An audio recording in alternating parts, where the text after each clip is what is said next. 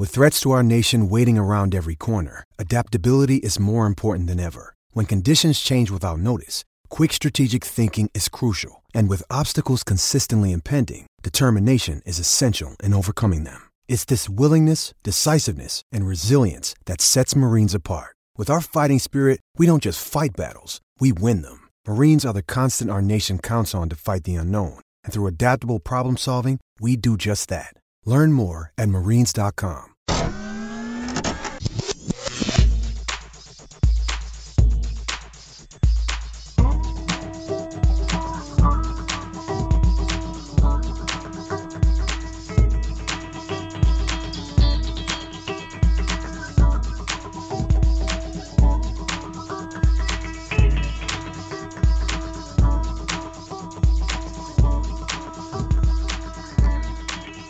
Hello and welcome to the Hammer and Rails podcast. I am Casey Bartley on the Hammer and Rails. I am with the legend of Sean McCarthy, Drew Schneider, all the way from Manhattan, Kansas. How are you doing, Drew?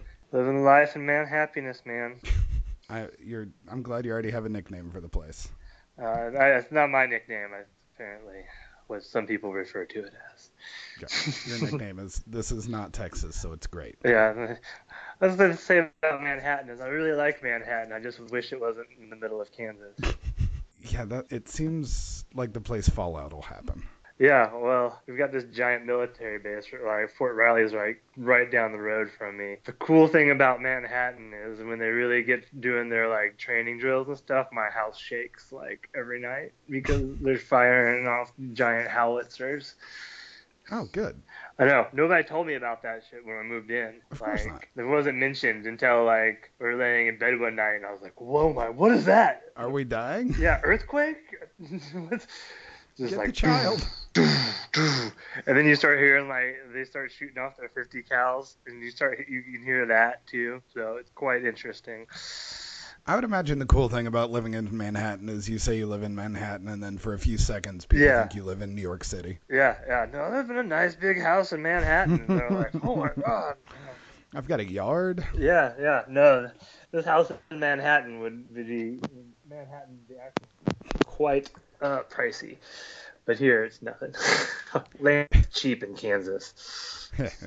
Well, we are here to talk about Purdue football, and we say that with a whole lot more excitement than we had last year. Even with bringing in Brom, the fresh stink of Hazel was still strong on this team. Now we're coming off a bowl win.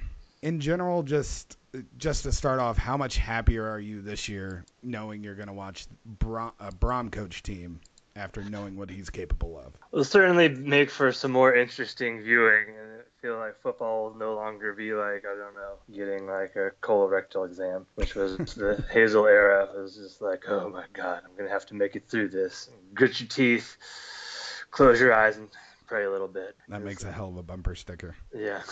All right, so let's get into it, because the one problem when you have a coach who leaves your roster in shambles for 4 years, depth does not rebuild in just one season. So what do we have to look forward to in the 2019 recruiting class that will really come help and push Brom's program to the next level?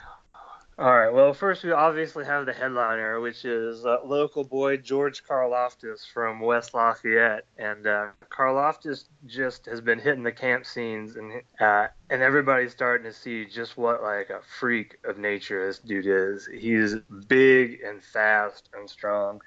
247 Sports, which does a lot of I would say their best work is in the Midwest. I think they find a lot of good Midwestern players. Steve Wilfong is the guy that does a lot of their evaluating, and they just shot Karlaftis up the board from like mid 100s to now they have him ranked as the 12th best player in the nation, the best strong side defensive end, the best player in Indiana. And he's like, basically when they redo right now there's only 12 or 10 5-star players, but as the season goes on, they give him, it sort of goes more and more. So at this point, Karlaftis, you can pretty much consider him a 5-star defensive end, which is pretty amazing for Purdue. And he fits exactly what Holt likes to do. He likes bigger, taller defensive ends who can get their hands up, get in the passing lanes and hold their own in the run game while still being able to get to the quarterback. And that's what he does. It's not even just rare for Purdue to land one, just for Indiana to have one is pretty weird, isn't it? I believe when we had this conversation last year, you were talking about just the recruiting scene in Indiana in general. The talent is just very low, especially when it comes to top star guys. Yeah, and that's slowly starting to change. You're starting to see not some bigger name guys. There's just not a lot of top tier talent in Indiana. You can fill your roster out with Indiana players and be a pretty good team. But the top tier, there's maybe the top 5, and then there's usually a pretty big drop off to like these 5 guys are the best, and everybody else is sort of in the mix one way or another, but maybe not in that elite group. And so to have somebody this, I mean, Karlaftis will be the top if he were to say end up being ranked in the top 15 nationally by the end of it. That would be the best player Indiana has put out in a long time, since Hunter Johnson would probably be the next best guy. There's been a couple other really good players, but just the fact that he plays such a position, like a premium position too. I'm not saying that like wide receiver isn't like a premium position, but you can find a lot of good wide receivers. It's hard to find, especially right out of the box, good big defensive ends. And it's refreshing. It's refreshing to see a coach who's actually taking care of his home ground, because a lot of the stories we all heard is that Hazel just ignored any moderate to good talent in his backyard for the most part. Yeah. And Brahms had Karlaftis locked up since October of 2017. He's the first recruit for the 2019 class. Yeah, no, like he was part of Brahms' big strength. What you need to put together a good recruiting class is you really need that sort of anchor to say, hey, look, you can be a good player and come to Purdue. And you need that guy that sort of leads the way with the Purdue flag on social media and in camp, and having players do recruiting for you is, especially players high caliber as Karlaftis, huge benefit just to starting out. And especially going forward, if they do have big careers, jump into NFL careers. Yeah. Purdue's had a pretty good track record of having players that almost played better in the league than they have for us. Like Ricardo Allen and yeah. A lot of defensive linemen. Yeah, no, I agree. And, Karlaftis is a guy that just has unlimited potential. Now, as I said, it's all potential, and I feel, sometimes I feel bad building these guys up to be the next, coming of Ryan Kerrigan, and that's a pretty lofty perch. But Karlaftis certainly, if everything works out, he certainly appears to have the attitude and the physical ability to be that sort of player. Now, obviously, there's no guarantees, but it's nice to have a guy that that's the ceiling is like really good NFL player. Yeah, and Purdue has a good track record with defensive linemen. Yeah. So the next guy we have recruited, who I see as the next highest, is Mershawn Rice out of Reynoldsburg, Ohio. Yeah. Now, he's got that fun little tag of athlete. He's most likely going to come in as a wide receiver. He can play wide receiver or safety. I would almost be more interested in seeing him play safety just because we've done a really good job of recruiting wide receivers, and we've been hit and miss at safety. But I think he's going to come in and be a wide receiver, at least initially.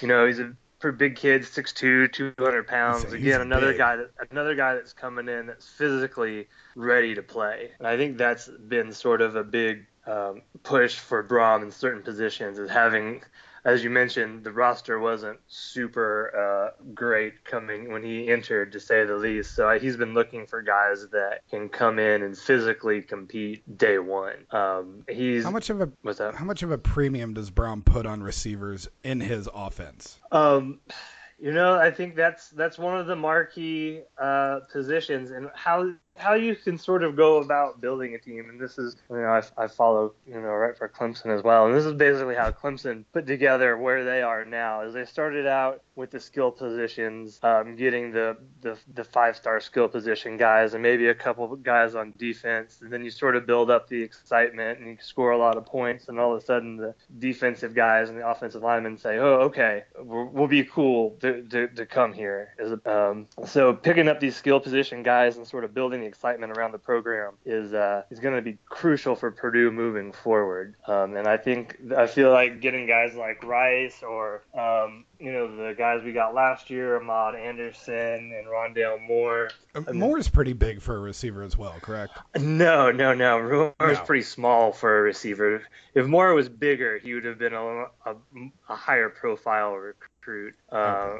He's Rondale's like 5'9", maybe. They have him listed as 5'8.5", 175 pounds. So he's more of the sort of explosive slot receiver. Now we did get like a guy like Corey Taylor last year, who's 6'5", 200. Yeah, you're thinking Corey Taylor, who's 6'5", 200 coming in. Another guy that, like I said, physically ready to compete from day one in those positions. So that's a good mix of big and then small receivers, it sounds like.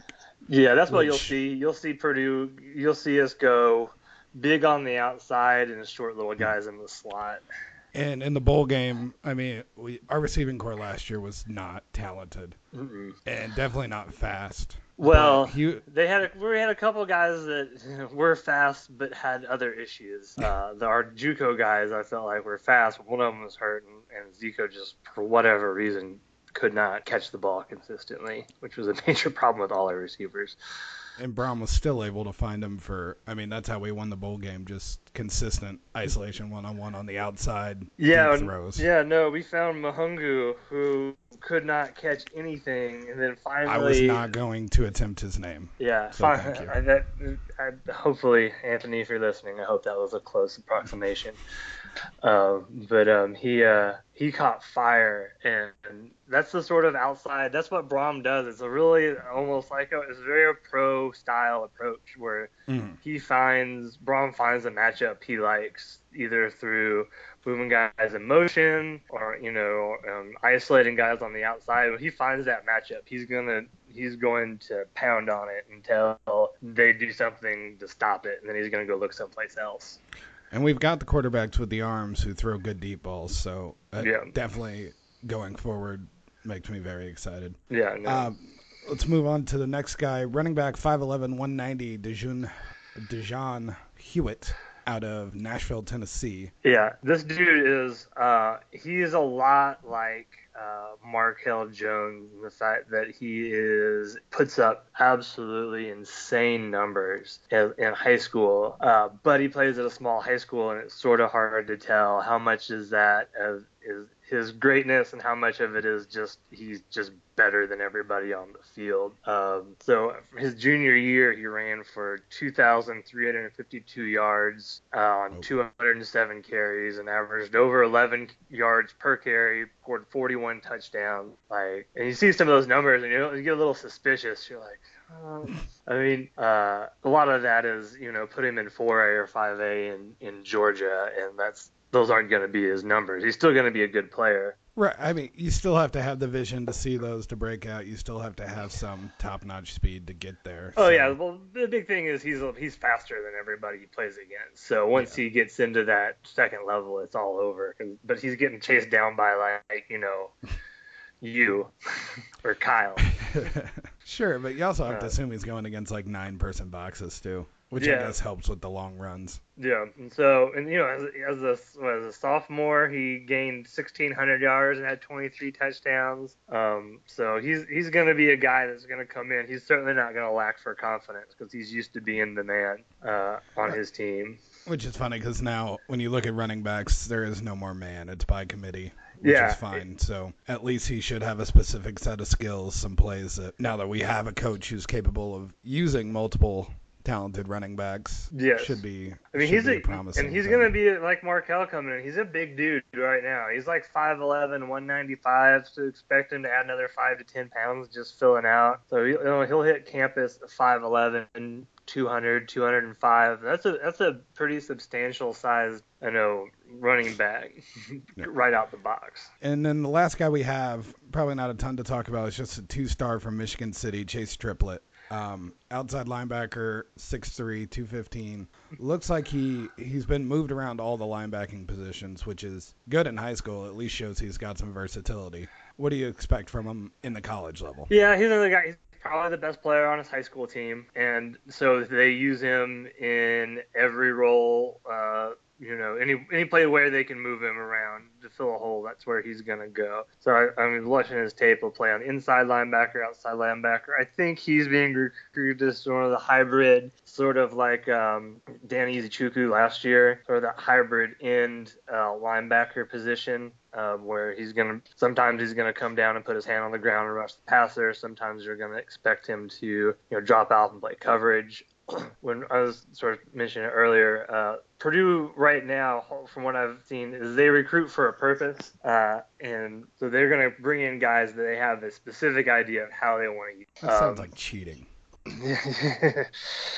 They know when they're coming in, like, this is the role we want this guy to play. And I felt like too often in the Hazel era, we get guys and they have no idea how to use them, or we just wouldn't use them. They'd be interesting players with a certain skill set. Because when you're looking at like 2-star, 3-star guys, and what you're looking to try to find is somebody with an elite skill, like one thing that they can do that you can get them on the field and then try to sort of build up the rest of their game. And it sounds like for him it might be versatility, because that is a skill. Yeah, no, it looks like it's going to be versatility rushing the passer from that outside, being able to be a guy that can play outside linebacker or put his hand on the ground. Obviously, he'll probably be a guy that comes in red shirts, which is another sort of thing that we're doing with recruiting, is we're looking down the line and saying, all right, we're going to bring this kid in, and then we're going to get him in the weight room and get him in the nutrition program. So maybe he comes in at 6'2", 15, but he probably doesn't start playing until he's 6'2", 235, 240. And then what kind of player does he look like then as opposed to now? And Purdue's strength programming really is something to look at. Brown brought over a staff that's been killing it off the field.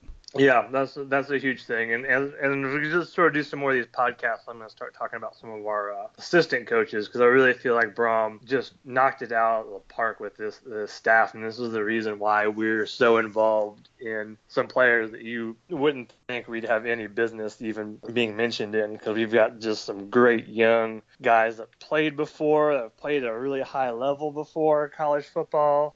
I remember watching Chris Barclay absolutely eviscerate my Clemson Tigers when I was in school. He put up over 200 yards against us in a single game. Just ripped our guts out because he was just running over people. He runs like a little bowling ball. And like Anthony Poindexter was just this murderer in the safety at Virginia. I remember watching him play Clemson and just blow up some of our wide receivers. So I mean, these are guys that like people have heard of and that are young and hungry, and they're out just killing it on the recruiting trail. Jamarcus Shepard, our wide receiver coach, is another guy, just real, personable, goes out, works hard. So I'm really impressed with the staff that Brom's put together. And of course, his brother's the offensive coordinator, guy that everybody that played in the NFL, and everybody watched play at Louisville. So, but we can get into more of that maybe in a different podcast. Yeah. Well, and just the overall culture, just what Brahms has brought with like passion and energy, something that was severely lacking under Hazel. That man never moved on the sideline. Yeah, and it's just a cohesive effort. I always felt like, Hazel, the first day of practice, all the coaches wore name tags because nobody knew who anybody else was. It was like, who could we pull off the unemployment line? Our coaching strategy was who just got fired. And that's who we went and scouted. And we brought some pretty good guys in, but it's hard to really get loyalty and everybody working for a common goal when you're basically just bringing in a new set of free agents every year. And as soon as somebody shows some potential, another program's going to come, scoop them up, and we're not going to fight back. Speaking of players changing programs, obviously the first thing you look for when a coach comes over from another program are kids he takes from that program over to his new program. This is now the second year, so it's less of that. But what can we expect from the grad transfer market that will make an immediate impact on the field this year? Well, we've already brought one in, Dennis Edwards, who, as you mentioned, is the guy that comes over from Western Kentucky. I mean, that says a lot about what Brahms players say about him. Is all these kids from Western Kentucky want to come play for him at Purdue. Like, coach leaves, maybe you won a lot, but you didn't really like him, or whatever. You don't have to play for that guy ever again. But these guys are coming back in and saying, yes, we want to graduate. We want to come to Purdue and play for Jeff Brom because he's that good of a coach, and we respect him that much. Dennis Edwards has played under Purdue's current offensive line coach, Dale Williams, before, and he's a guy that's going to come in and be a huge part of Purdue being successful next year. Now Purdue has a backup center, and obviously Kirk Barron is entrenched in that spot. He's one of the best in the country. But we've got an easy backup plan for him now. We were using Victor Beach, who came in as the offensive tackle, who's a redshirt freshman, as our backup center. And now we've got a guy like Dennis Edwards, who's started at center and played in some pretty big games for Western Kentucky as our backup center. He'll come in, and it'll be interesting to see because it's it gives Purdue a lot of flexibility in terms of our lineup because we got to figure out what we want to do with Matt McCann. It allows us to, if we want to, kick Matt McCann back out to right tackle.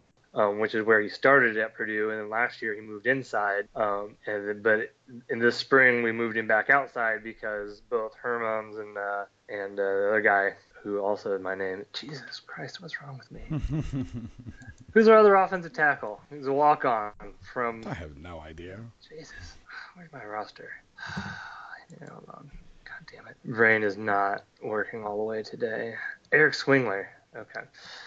Yeah, so he's a guy that comes in. Swingler and Hermans were both hurt in the spring. Swingler's coming off a shoulder injury. Hermans obviously coming off the ACL. So McCann kicked back out to right tackle. It'll be interesting to see how Hermans comes back. If he comes back full strength, then obviously he's going to probably start at left tackle. Swingler is a guy that we would love to be able to use as sort of our swing tackle, because he can play either left or right tackle, and that's something we would love to be able to have on the bench and be able to bring him in a 3-tackle rotation to keep our guys a little fresher. And bringing in Dennis Edwards on the interior, a guy that you can just plug in and know that he's just going to grind, is a huge benefit. Has Brom cobbled together a good offensive line? It will. Kind of.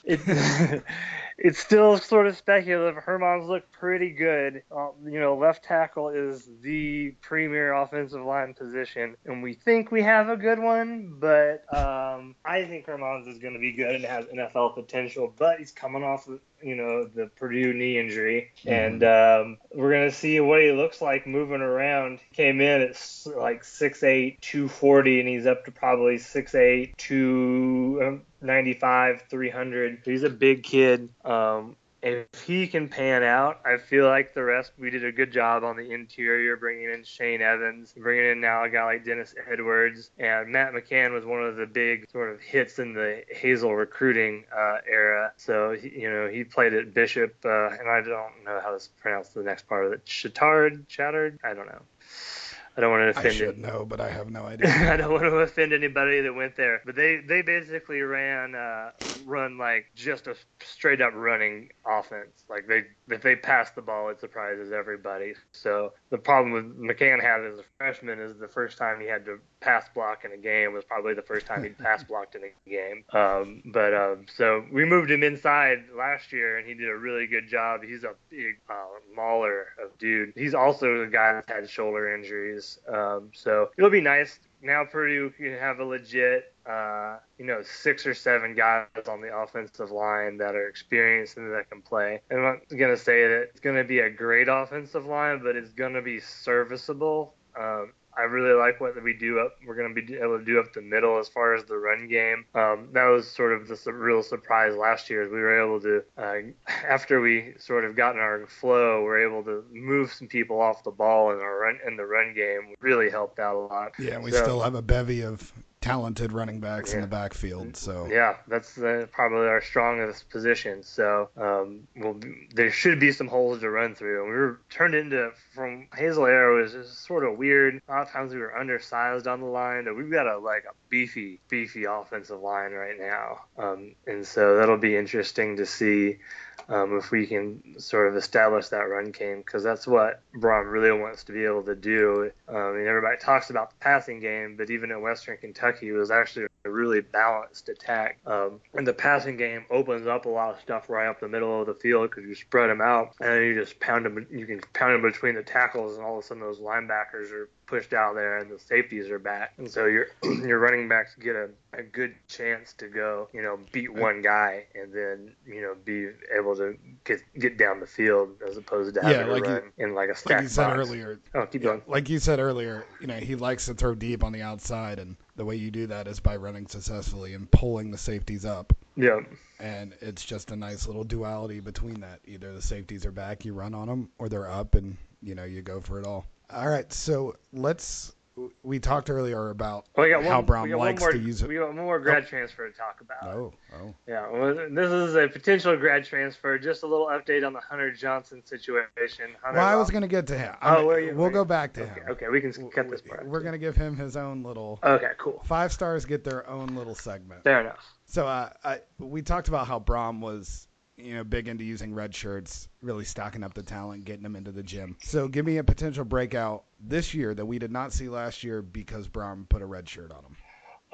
So we're one for offense and one for defense. Okay, on defense, there's several actual choices here just because the depth chart is so open. I want us to talk about Alan Daniels, who's a kid out of Georgia who we brought in. He's from Gwinnett, Georgia. 2016 first team All-State, big dude, and he's going to be coming at 6'2", 305, maybe a little bit heavier. And he's the sort of run-stopping defensive tackle that Purdue's going to need. Right now, if you want to talk about places that we're shorthanded, defensive tackle is one of those places. We have 6 on the roster. Ideally, you want to play 4 or 5 defensive tackles. So Alan Daniels is a guy that I think could come in. And you look at our one known starter is Lorenzo Neal, and Lorenzo's not a guy you want to play 60, 70 snaps a game. He's big and he's fast, but like at 6'2", whatever he's weighing in at these days, 315, 320 plus, he's not a guy that you're going to be able to ride an entire game there in the middle. Or even if he is, the guy's going to be, diminishing returns. He's going to be really good in the first and gassed in the fourth. And what I really liked about what Holt did last year is you saw him play a lot more players. Everybody was familiar with the Hazel fourth quarter implosions where our players could barely get up and drag themselves back to the line for another snap because he'd only play 11 or 12 players, and we'd go poor Eddie Wilson out there. He's playing with like his whole arm. Can't believe he didn't have more endurance. Yeah. Can't believe he wasn't a stamina runner. Yeah, he's playing like 60 snaps with his arm like casted from his elbow to and just in a club trying to play. So I mean, we'll play with a lot more players, and I think Daniels, while he might not be a super sexy, record a lot of tackles sort of player, he's definitely a guy that we're going to need to come in and sort of plug up the middle of the field. The defensive tackle is probably the hardest position to recruit. There's just not a lot of great defensive tackles available. So then you've got to sort of go and decide if you want to recruit smaller guys that you can feed up or kind of fat guys. And Hazel a lot of times I just want a lot of fat guys. Yeah, Hazel went with a lot of the fat guys. The problem with the fat guys is they sort of just tend to stay fat. And so I think we'll see Braun brings in a little bit smaller defensive tackles and tries to build them up and hopefully they still keep their athleticism as opposed to just bringing in just big guys that maybe aren't quite as athletic or skilled. So I really like Alan Daniels. I think you'll probably see him on the field. And a big secret to our defense last year was that teams could not run against us. And that starts right in the middle. You don't have to send extra safety help. You don't have to, worry constantly they're going to leak holes. Yeah. If you can hold up front, generally teams are not going to be able get into the runs, play actions, and that's something we saw the Hazel era continuously. We were really good at keeping our linebackers clean and then letting them flow to the ball and make tackles. That comes, again, it won't be super sexy. It doesn't show up on the stats sheet, but just having guys that can keep the linebackers or offensive line occupied so they're not constantly just up in the second level hunting out your linebackers is really important. Just establishing that line of scrimmage and not getting pushed back 3 yards. I remember watching, we played Wisconsin and like the line of scrimmage would move 4 yards forward at the snap.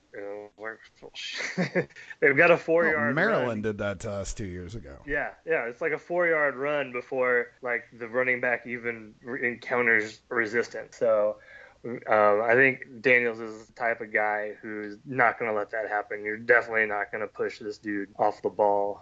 He's going to hold his ground. So I'm sort of excited to see him on defense. On offense, I kind of want to see offense a little more challenging. We redshirted some offensive linemen. I'm not sure if they're going to be ready to go yet. Mark Stickford is one guy out of Carmel who's got some interesting potential, but I think by bringing in Edwards, actually, it sort of maybe pushes him back down a little further, probably where he should be, where this is going to be. Maybe he'll see a little bit of spot duty. So I'm going to go with Tyler Hamilton, a kid out of sort of my home state of South Carolina. He came out of Myrtle Beach. He was a really weird recruit because he committed now, hold on. You told me Hilton Head before the podcast. Yeah. Now you're saying Myrtle Beach. Sorry, you're right. I lived in South Carolina. They're not the same place. They are not. They are totally different places. And I deeply apologize to anybody from Hilton Head because Myrtle Beach is trash. It is trash. It is trash. Anyone that chooses Hilton Head or Myrtle Beach over like Charleston, no, you're a terrible person. Well, the beaches in Myrtle Beach are just like mostly just Camel Light cigarette butts and maybe some Marlboro Red, and everybody's from Ohio and is just not. I'm not for any place that has a wax museum. Yeah, no, it's a terrible tourist trap. It sort of progressively got worse. Hilton Head is a beautiful, beautiful island. Like, yeah, that's where sort of the actual people from South Carolina go, is sort of in the low state. So yes, Tyler Hamilton from Hilton Head. Tyler, I'm sorry, I did not mean to offend you, but I'm going to talk nice about you now. He was a really weird recruit because he actually committed in between Hazel being fired and Brom being hired. Oh no. Yeah, like so he's a little guy, but he was ranked as a 4-star recruit by ESPN. He's an all-time Hilton Head High School leader with 45 career touchdowns. Played a running back and receiver. And now think about that. Remember we were talking about the recruit coming in from Nashville who had 45 touchdowns last year at Hilton Head High School. 45 for a career is the record. Put that in perspective. But he played running back and receiver. He's going to be a guy that's going to come in the slot and play. It'll be interesting to see. He'll probably share some time with Rondale Moore. Purdue's going to use a lot of different wide receivers and a lot of different. How many slot guys do we have? We've got a lot. We've got Hamilton and then Anthrop. Anthrop is still sitting there. And then we've got Kieran Catlett, who's probably going to play in the slot, and Rondale Moore. But where we're going to see a lot of is Purdue's going to – I keep saying a lot. We're going to spread the field out with 4 receivers and put 2 guys in the slot on either side in some packages. And you're still going to see us go 2 tight ends, too. We just have so many different options. And Brom really likes to just look for those matchups. So if they're going to have a hard time, they don't have guys that can cover our tight ends, you're going to see 2 tight ends. If there's lacking in the defensive backs, then you're going to see Purdue go 4 wide. Even you know what was really refreshing? What was that? Watching a football team that didn't decide to, if I'm going to run, I'm going to put 3 tight ends out there and bunch everyone up. Oh, yeah. No. And if I'm going to pass, I'm going to go 5 wide. Yeah, it was nice to see. There was a little more variance than that. Yeah, no, it was refreshing. We were able to adjust. That was the Brom offense is able to adjust on the fly to what the defense is doing. Now everybody's, a lot of times people will say, well, you need to just dictate the game to the defense. And if the defense is good at one thing, say the defense is good at stopping the run, you don't have to run the ball against them the whole time. This is how Alabama continuously wins the SEC West, and now the SEC West is finally starting to catch on. You can't run the ball against Alabama, even if you're a running team. It doesn't work. So what Alabama has trouble doing is stopping the pass. So it's nice to be able to, if you're a team, be able to adjust, and so you don't have to just run at the other team's strength the entire game. So for instance, Wisconsin, they're really tough and they're the team. I'll mention Wisconsin a lot because they're the team. If you can get better than Wisconsin, you can win our division. Fair enough. So against Wisconsin, you've got to be able to spread the field out because if you just get into a grinded out running game, you're going to get every time. Brom's is going to be able to do a lot of stuff with the personnel he has, and you're going to see multiple looks. So it's not going to be a running, it's not going to be just going to pound the ball to Markel, or it's not going to just be spread the field out and throw it 70 times. It's going to be, what is the defense bad at covering? That's what we're gonna do. And the nice thing about players like Tyler Hamilton, Anthrop, all these guys. We saw last year, Brom's screen game is impeccable. He has the right timing when to call it. He's got some really clever options on it. And when you have multiple guys out on the field, not even just counting your running back, that can catch a ball at the line of scrimmage and make a 15 to 20-yard play. Yeah, that makes everything. That is so hard to stop. It makes everything so much easier. You'll see several wide receiver screen options. He runs a tunnel screen where the receiver starts on the outside and then comes back inside and hits the basically slot between the tight end and the slot receiver. And you'll see him throw the outside screen where you line up 3 wide, trips outside, and then call that the bubble screen. The bubble screen, yeah, where the two guys block at the line of scrimmage and one guy, drops off, and you just challenge them 3-on-3. Basically, you turn football into a game of 3-on-3. Your 3 secondary players versus our 3 wide receivers. A guy like Hamilton, he's going to be a guy that can also help in the return game. He had ran for some. Did that in high school, return kicks in high school. So he's another guy that could be looked out there. We're going to have our return game is going to go from to pretty good. And we're not going to have to put some of our big name running backs returning kicks anymore, which will be nice. I feel like especially in the college level where everything's not booted into the back of the end zone, strong return game is huge. I mean, that's good for just like field value. It's good for 4 to 7 points a game if you consistently, get an extra 10 yards than just your average 20-yard takeout. Right, starting at the 35 as opposed to the 25 is a huge advantage. And just having sort of that threat at all times back there that can break it just continues to keep pressure on the other team. You can't take the kickoffs off. And like I said, Purdue's going to have a lot of options back there. You won't see DJ Knox and Markel Jones returning kicks. Last year, anybody that can hold on to the ball while being tackled is an option. I mean, that's how we lost Jones in the first game. We lost him for like 3 or 4 games. He blew his shoulder on a kick return. Right. Okay, so we're running a little long, but I will give you 2 minutes to talk to me about Hunter Johnson.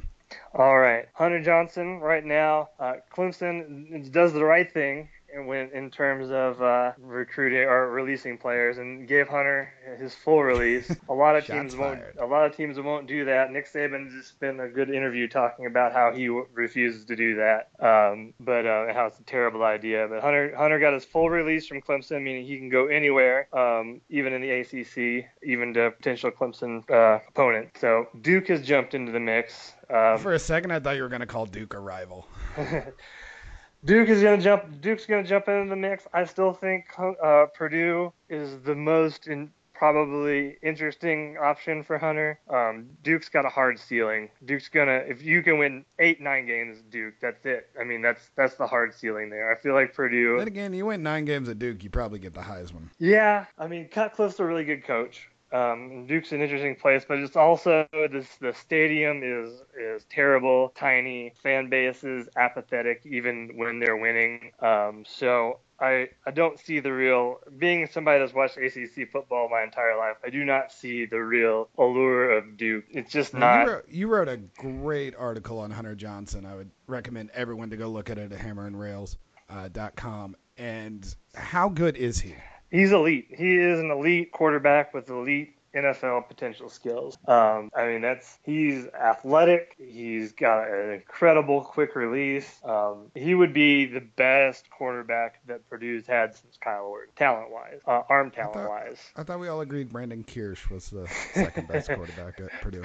Actually, I would say Robert Marve, arm talent-wise, was probably the best that Purdue has had to offer since Kyle Orton, but he had knees like mine, which doesn't help. So Hunter Johnson is legit out of Brownsburg. And I think Hunter, if Brom had been at Purdue, I think Hunter would have been at Purdue already, when he was being recruited, because he fits the offense perfectly. He can do everything you want. He can run the ball. At Clemson, it wasn't that he was even that far off the pace. It's just that he got beat out by a true freshman coming in. Hunter will have to sit out a year. Yeah, so he'll have to sit out a year, but he didn't. So he'll come to someone this season. Yeah. And redshirt that year. Yeah. Okay. Clemson also doesn't redshirt their freshmen 5 stars regardless, for this reason, that if they want to transfer, because Johnson easily could have redshirted last year for Clemson, but that would have put him in a tough position. So they kept that option open for him. So transfer is not a big deal. Come in, learn the offense for a year, and then compete for the starting position as a sophomore, as a redshirt sophomore. Which means for Purdue, if Hunter came 2019, not only would we have Karlaftis coming, a potential 5-star defensive player. Mm-hmm. We would have Hunter Johnson come in the same year to play. Right. A former 5-star. And then was he Mr. Football? Yes, he was Mr. Football. So potentially 2019 could be as big of a year for Purdue.